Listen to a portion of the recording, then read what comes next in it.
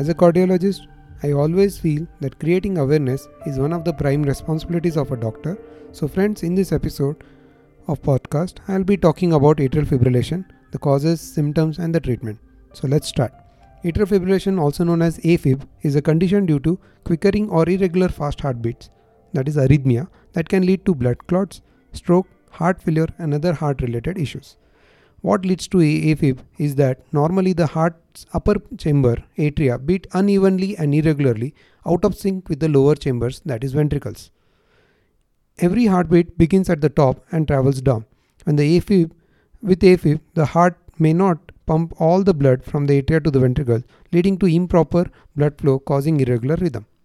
What causes atrial fibrillation? AFib can occur at any age. It's more common among the elderly. Some of the possible causes of AFib are coronary artery disease, previous heart attack, lung diseases, heart valve problems, sleep apnea, physical stress due to surgery, pneumonia or other illnesses, obesity, heavy alcohol consumption, hypertension, hyperthyroidism, etc. Symptoms. People with AFib do not notice any symptoms, but some may have symptoms and signs such as palpitations in the chest, dizziness or lightheadedness, fatigue, chest pain or shortness of breath. The diagnosis of AFib.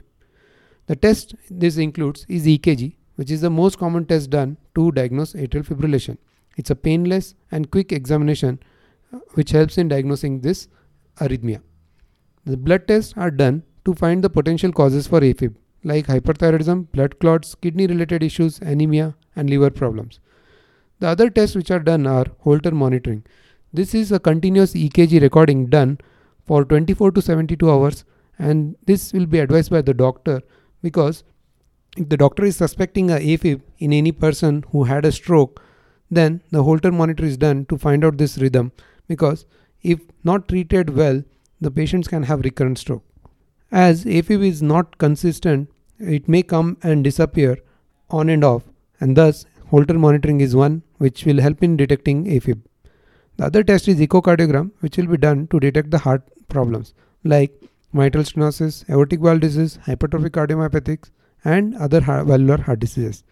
AFib is a dangerous condition, but numerous tests can confirm the diagnosis and assist in determining the cause and associated complications. Once AFib has been recognized by a specialist, medications can help fix it.